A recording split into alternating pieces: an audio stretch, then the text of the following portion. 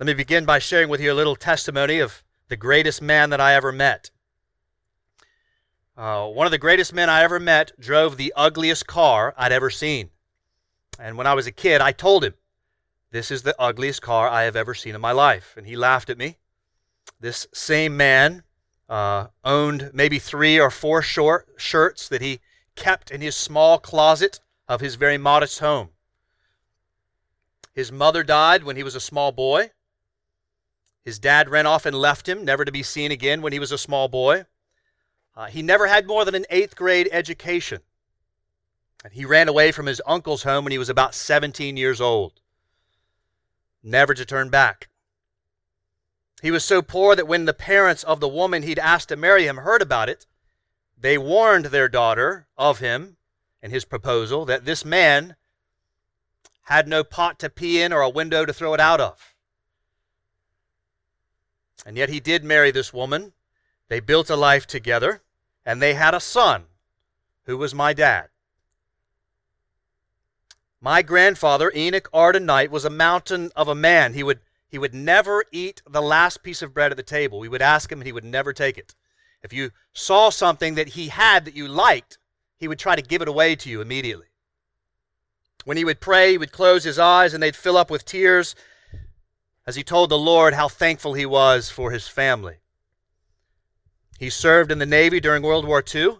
After World War II, he then served in the Corps of Engineers for some 50 years building dams. And during one of his assignments at this remote location, they pulled up, and my grandmother, who loved Jesus, noticed that there was no church building in the area. Well, my grandfather then took the time to construct a meeting house for a church to meet in. It's just what he was like. He never tried to bring any attention to himself, but instead he sought to love and care for those around him, which tells us, doesn't it? There's something compelling about humility. Something compelling about humility. When we see pictures of humility, when we hear stories of humility, it gives us hope that maybe the world is not so bad after all. And I think we think that because we're surrounded by so much pride and arrogance, aren't we? And so if humility is the antidote for hope, pride is the antidote to peril. There are few things more unattractive than seeing men and women draw attention to themselves for the sake of personal gain. Perhaps that's why, among many, many other reasons, why Jesus Christ quite literally and indisputably changed the world. He was and is the definition of humility. He challenged pride and self-interest on every turn. In fact, one might even say that it was his humility that led to his victory. Napoleon once said that he and Charlemagne and Alexander the Great built their empires upon force, and yet Jesus Christ built his kingdom upon love, and right now millions would die for him. And so it is. As we turn to Luke chapter 14 this morning, we will find that the way to exaltation takes a surprising turn. The way to exaltation takes a surprising turn. It takes us down the path of humiliation. So it's humiliation when hoping in Christ that leads to exaltation. A compelling life is the humble life whose hope is found in the eternal reward of a meal with Christ in the kingdom. So as we turn to the passage this morning, we read of yet another time when Jesus is having a meal with the Pharisees. This time he's having a meal with one of the leading Pharisees, and we see that he's in the midst of this dinner party. They are watching him carefully. And by that, I think Luke means to tell us that they're out to trap him. And there in the midst of them is this guy that has dropsy. Dropsy would be someone that has whose body is full of excess fluids. And so we've seen this before in terms of what happens. We've seen this before. We know how this goes. In fact, back in chapter 6, if you guys remember way back, we saw almost an exact same scenario where Jesus brings Jesus in front of the Pharisees, he brings the men with dropsy up, and he asks the question, is it lawful to heal on the Sabbath or not? Now, according to Scripture, there was nothing wrong with healing on the Sabbath. But remember, the Pharisees were defined by this additional set of rules that they built on top of the Bible. And their text, their additional scripture said that they can't do this.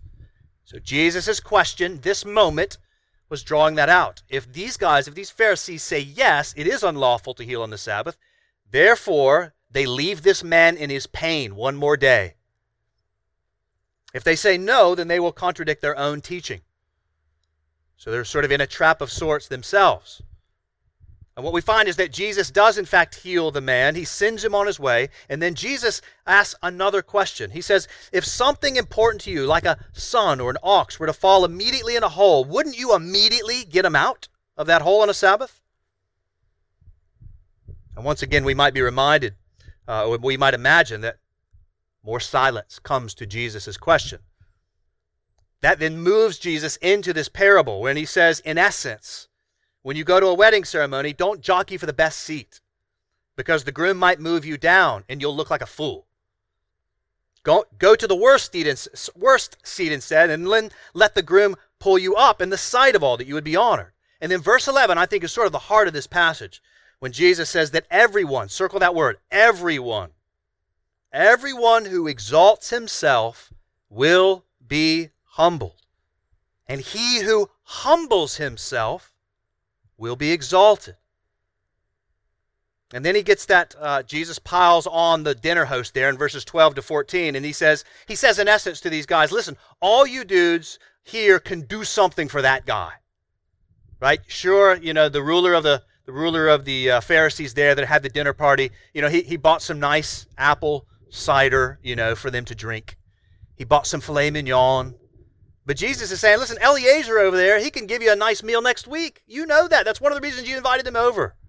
And Jesus says, why not invite people that can't do anything for you, that can't pay you back?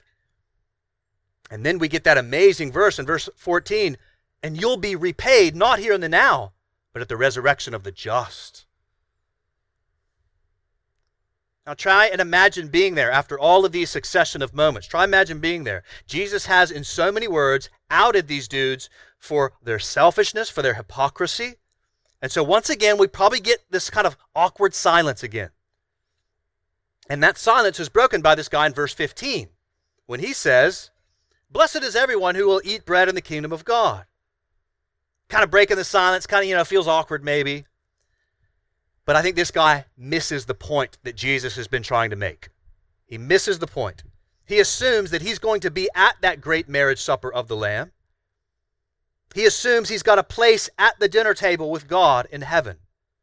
And Jesus tells that next parable so as to communicate to this guy, you don't have a place. He tells the story, kind of goes on. A man invites a bunch of his buddies over for this huge party. We can imagine the Evite goes out, right? Big party, come on over. He sends it out next Saturday, huge meal at my place. And the servant then goes out. He sends the servant to say, all right, the meal's ready, come on in. And when he goes out, what does he face from these people except a bunch of excuses? I bought some land, so I'm going to go check that out. Sorry, please excuse me. Another one, to use 21st century language, another one says, I bought a John Deere tractor, an ox, so I'm going to go check that out, so I'm not going to make it. Another one says, I just got married, so my wife and I were going to go binge watch some Netflix, hang out for a while, build our marriage, so sorry, not going to make it. And we look there in verse 21, it says the master of the house gets angry. Don't lose sight of that. Reflecting the heart of God, I think. And so he sends the servant out in the parable. He sends the servant out to the weak of the city. Some of those come in, and then he goes out even further. The servant says, listen, there's more room in here. So we'll go out even further to the highways and the hedges. And notice, circle that word, compel people to come in. Compel them to come in. And then Jesus concludes in verse 24, I tell you, none of those men who were invited shall taste my banquet. Referencing those original ones. In other words, these dudes sitting here at the dinner party, they got an invitation to sit with Christ in heaven and feast with him and taste of his banquet forever. And yet what Jesus means to communicate is that all of them were making excuses. They were invited, but they're not coming. They have no place with Jesus. And so going back to the passage from last week, chapter 13, verse 29, people will come from the east and the west and the north and the south, and they're going to go in before you guys, as it were. In other words, what Jesus is saying here is he's tipping his hat to the fact that this gospel is going to move on to the Gentiles, to the nations. And meanwhile, don't lose sight of this, meanwhile, these religious figures assume they're fine. They assume they're good. They've got a place at the table. And Jesus says, yeah, that's true. You were invited, but you won't come in. As is evidenced by the fact that you won't, going back to last week, you won't strive. You won't submit to enter into that kingdom. And so therefore, you won't be there. It's quite the conversation, isn't it? What a dinner party. All these things going on. And so we need to ask the question, what's the binding thread of Luke's rehearsal of this dinner party? What's the big idea that Luke is laying down for us? What's the one idea that ties all of this together? Well, the answer, I think, is pride or self-interest. That is to say, self-interest to the neglect of loving God and neighbor. Or we might say it another way, as you heard Chris pray it a moment ago, love for self more than love for God and neighbor. I realize that we could almost always trace sin back to pride in some way, shape, or form, but I do think Jesus seems to be emphasizing it here. So let's just walk through this briefly again and see this idea in every single part of the story. Take the healing incident, for instance. After asking if it was lawful to heal on the Sabbath, look at the argument Jesus makes after the healing. He emphasizes their hypocrisy. They would be willing to work if it meant something that was valuable to them was in trouble. If their son, if their ox got trapped on a Sabbath, they wouldn't hesitate to help. So why not the son of someone that was dropped in the hole of dropsy? So Jesus exposes the fact that the Pharisees would work on a Sabbath if it benefited them. And then take the parable about the seating at the wedding feast. What's Jesus concerned about there? Well, he's concerned with people exalting themselves and the way they chose their seating. They all jockey for the best seat so they can get the most honor. Right? We can be sure that the Rays don't have the most honor since they're the ones right now getting into the sun. They're thinking about it. And then take that parable of the ones that were called to invite the poor. Sorry, not the parable, but when Jesus directed it towards the ruler of the Pharisees. Invite the poor, the crippled, the lame. What's Jesus' concern there? Well, his concern is that the Pharisee is happy to serve people who in return can serve himself. Thus, Jesus is called to invite people who can't do anything for him. And then that final parable of the great banquet. Why don't people come to the banquet? Why don't they taste Jesus' banquet? Well, because they have more interest in a new field, a new tractor, or a new wife, instead of sacrificing and suffering to get a meal at the table in the new heavens and new earth. And notice, by the way, in those excuses, did you notice? They're not all bad things. Wives and land, they're fine. They were even kind of cordial, weren't they? Please excuse me. But these guys were so willing to pursue those things and unwilling to pursue the things of God that they were unwilling to possibly sacrifice those things for the good of the glory of God or their neighbor, that therefore it wound up leaving them out. And all this becomes more clear as we take a look at the passage next week that we will consider, verses 25 to 33, and it's that jarring teaching of the need to hate father, mother, wife, children in order to be his disciple, to take up cross. And then that verse 33, any one of you who does not renounce all that he has cannot be my disciple. That's right after this. And so Jesus commands these things so as to make crystal clear for us that the reason the many will be outside the kingdom is not because people don't see some benefit in the kingdom. Not because people don't have some interest in the kingdom. They gladly, receive the invitation to the banquet. And because of that invitation, they assume they'll be there. But Jesus is showing us the problem is, again, building off of the text from last week, the problem is they are unwilling to sacrifice, to suffer, to repent, to submit, unwilling to loosen their grip on personal glory, unwilling to give more than they are willing to suffer in order to get. These guys, these kinds of people, they fight, they clamor for the limelight. They want the toys that are in the limelight. They neglect the poor, they neglect the crippled, the lame, those who struggle with dropsy. And instead, they'd rather gain the whole world and lose their soul in the process. Thinking, by the way, that their soul's secure, just like that man does. And so it's good for us, guys, to consider the billions of dollars that are spent every single year to get you and me to believe that the good life is found in exalting ourselves. Billions of dollars are spent to get you and I believe the good life is found in our getting exaltation, our interests, our personal platforms, our possessions, our positions, our experiences. And listen, millions buy into it. Millions. Which is why it's so profitable. And if we were honest, all of us still buy into it a little bit, don't we? Maybe a lot. Thinking that if we could have more honor, more glory, if I could have more of these kinds of friends at my table, if I could get to know that person, then I would have the good life. And we spend untold amounts of money and energy and time to get that seat of honor. Only to find for those that actually get there, what they find is they just need more. It's never enough. More possessions, more money, more titles, more influence, more glory. Thinking your soul's going to go to heaven along the way because you know you're a nice guy, you're kind of religious.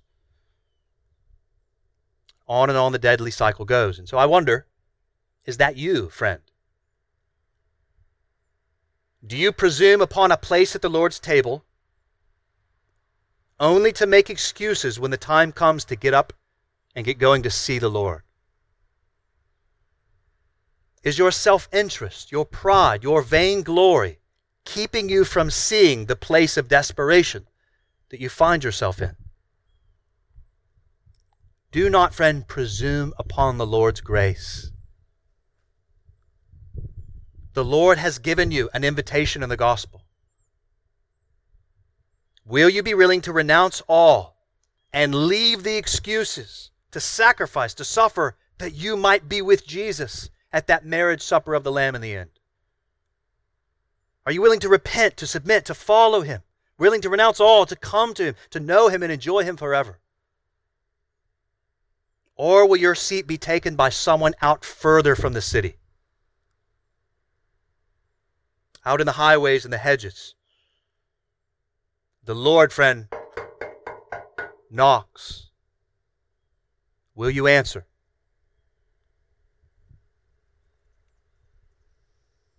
In 1985, a town in Florida sought to increase the interest to their city. And so they hired 2 men, and they welcomed a host of volunteers to build a giant sandcastle. Maggie, could you imagine a big, giant sandcastle? Wouldn't that be fun? $85,000 they spent to build this big sandcastle to draw interest to their city.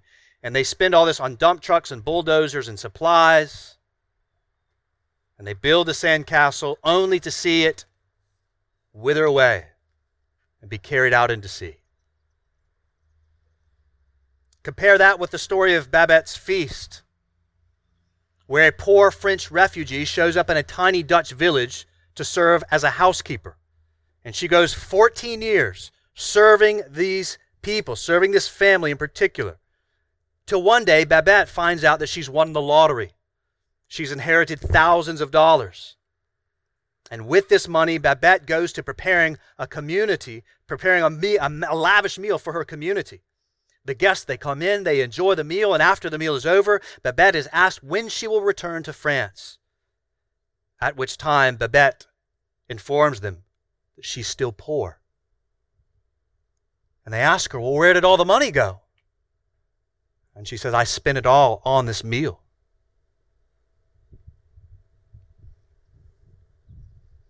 And one of the guests responded with tears in her eyes, "Oh, Babette, how you will enchant the angels in heaven." Sandcastles, friends, on earth, they wither. castles built in heaven out of love for God and love for neighbor, willing to sacrifice, willing to submit, willing to strive, they never wither. They never fade. They never spoil. So, beloved, build castles in heaven. To the neglect and the suffering of yourself and the good of others and the glory of God. Build castles up in heaven, not on earth, where rust and moth destroy, where waves come in and take back out into the sea. Come to see that the way down is the way up. To be low is to be high. To be weak is to be strong. To have nothing is to possess all. To give is to receive. And the reason why, friends, that is true is because that quite literally is the way of life. Right? Jesus said, I am the life, right? I am the way, the truth, and the life. And the way of Christ that led to life was found in his leaving the praises of the angels, to come down and live amongst man, to be born of a virgin, to be raised by a carpenter in a tiny backwater town named Nazareth, to grow up and leave 12 poorly educated, unheralded disciples who would abandon him in his darkest hour. The way of Christ was to be handed over by one of those disciples, where he was then fraudulently humiliated. Jesus was then beaten. He was then whipped. He was then shamed for simply claiming who he was. He had a crown of thorns shoved upon his head. They gave him a robe and then mocked him and laughed at him, till eventually they nailed his hands and his feet into a wooden cross, where he would die as a substitute for sinners who would repent and believe on him, who would submit to him and follow him. Jesus said that whoever would be great among you must be your servant, and whoever would be first among you must be your slave. And this, friends, is why Jesus was truly great. Truly great. Jesus humbled himself, and therefore on the third day, he was exalted. He humbled himself, so he was the answer to his own statement there in verse 11. Having made atonement for sin, having conquered sin in the resurrection, he then is exalted as he is seated down at the right hand of the Majesty on high. And now he, the Master, sends his servants out that believe on him. He sends us out. He sends us out who believe on him, who've been changed by him, who submit to him, who strive to enter in. He sends us out to the highways and to the hedges to compel people, not just tell them, compel them about the beauty of this Lord and Savior, to come in. And we are compelled then to go into the cities, into the towns, into the outer reaches of the earth. Note that word, underline this, that his house may be full. Isn't that beautiful? He wants it full. How could we not do this when we see Jesus over there washing the feet of his disciples hours before they abandoned him? How could we not be compelled by this love when we hear his groans on the bloody cross, paying the price of our redemption? Paul says that the love of Christ compels us to go. And yes, friends, there will be far too many that will presume upon the Master's invitation. There will be too many that have been invited and say, blessed are those that eat in the kingdom of God. And yet they will never be willing to come in because they're never willing to stoop, never willing to humble themselves that others may know the Lord and live in his grace. Never willing to suffer, never willing to strive, never willing to serve those in need. Unwilling they are to set aside their own glory in order to glorify Christ and enter into the glory of his name and his kingdom. But Restoration Church, let that not be us. Let it not be us. May we never exalt ourselves, but instead humble ourselves in order that we would be exalted, but all the more because we want him to be exalted at the resurrection of the just. May we humble ourselves in order to exalt Christ and be with him at the table. And so that final call then for us is to settle in here, beloved. Settle in here in this corner of the earth. Settle in. Be empowered by a simple, humble life that serves God and neighbor. Don't feel the need to be great in the eyes of men. Serve instead your fellow men in the name of Christ. Serve them with that subversive, quiet, yet powerful love of Christ, and change the world. Listen, change the world over your dinner table, over walks in your neighborhood. Change the world that way. And listen, along the way, laugh at yourself a lot. Don't take yourself so seriously. Find that freedom. And along the way, listen, take Jesus seriously. Take others seriously. And all along the way, don't presume upon the kingdom. Don't presume upon your invitation. Strive to enter in. Strive to invite others in. Plead for grace. Plead for mercy along the way to keep going. And soon enough, the resurrection will be here. Soon enough, we'll be here. Body and soul. No more coronavirus. No more murders. No more heat outside because we can't go inside. No more economic strife. No more racial tensions. But instead, a table full of the finest foods and the loudest laughter and the best singing you ever heard at the best dinner party you've ever attended, because it will all be for our Master. The one that found us way off on the highways and the hedges. The one that found us in the gutters, drunk on our own pursuit of self-glory. The one that woke us up and invited us in by His grace and for His glory. It will be worth it. And so the reality is that it will be worth it because Christ is worth it. He is the fountain of love and the essence of glory. So may we humble ourselves, serve others in the name of Christ, look forward to our reward as we go to give us energy to keep going, and do so for the glory of God and the good of our fellow neighbor. This, friends, is the quiet and the oh-so-compelling life that leads to exaltation. I've often said that the way in which I hope to spend my life, a couple ways in which I know my life was worth it. If I love my God with all my heart, mind, soul, and strength, try to love my wife as best I can, love those 2 boys as best I can, and maybe have a significant impact on 2 or 3 people. What would happen if all of us did that to the world? Humble yourselves that you might be exalted at the day of resurrection. Let's pray to Him. Lord Jesus, we praise You. You were the fulfillment of Your own words. You were willing to humble Yourself that You would be exalted on the 3rd day.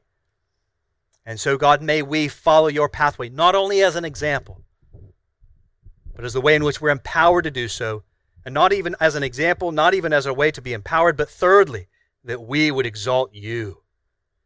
And God, help us to keep in view that future day when we will be resurrected with the rest of the just, when we will say that it is all worth it.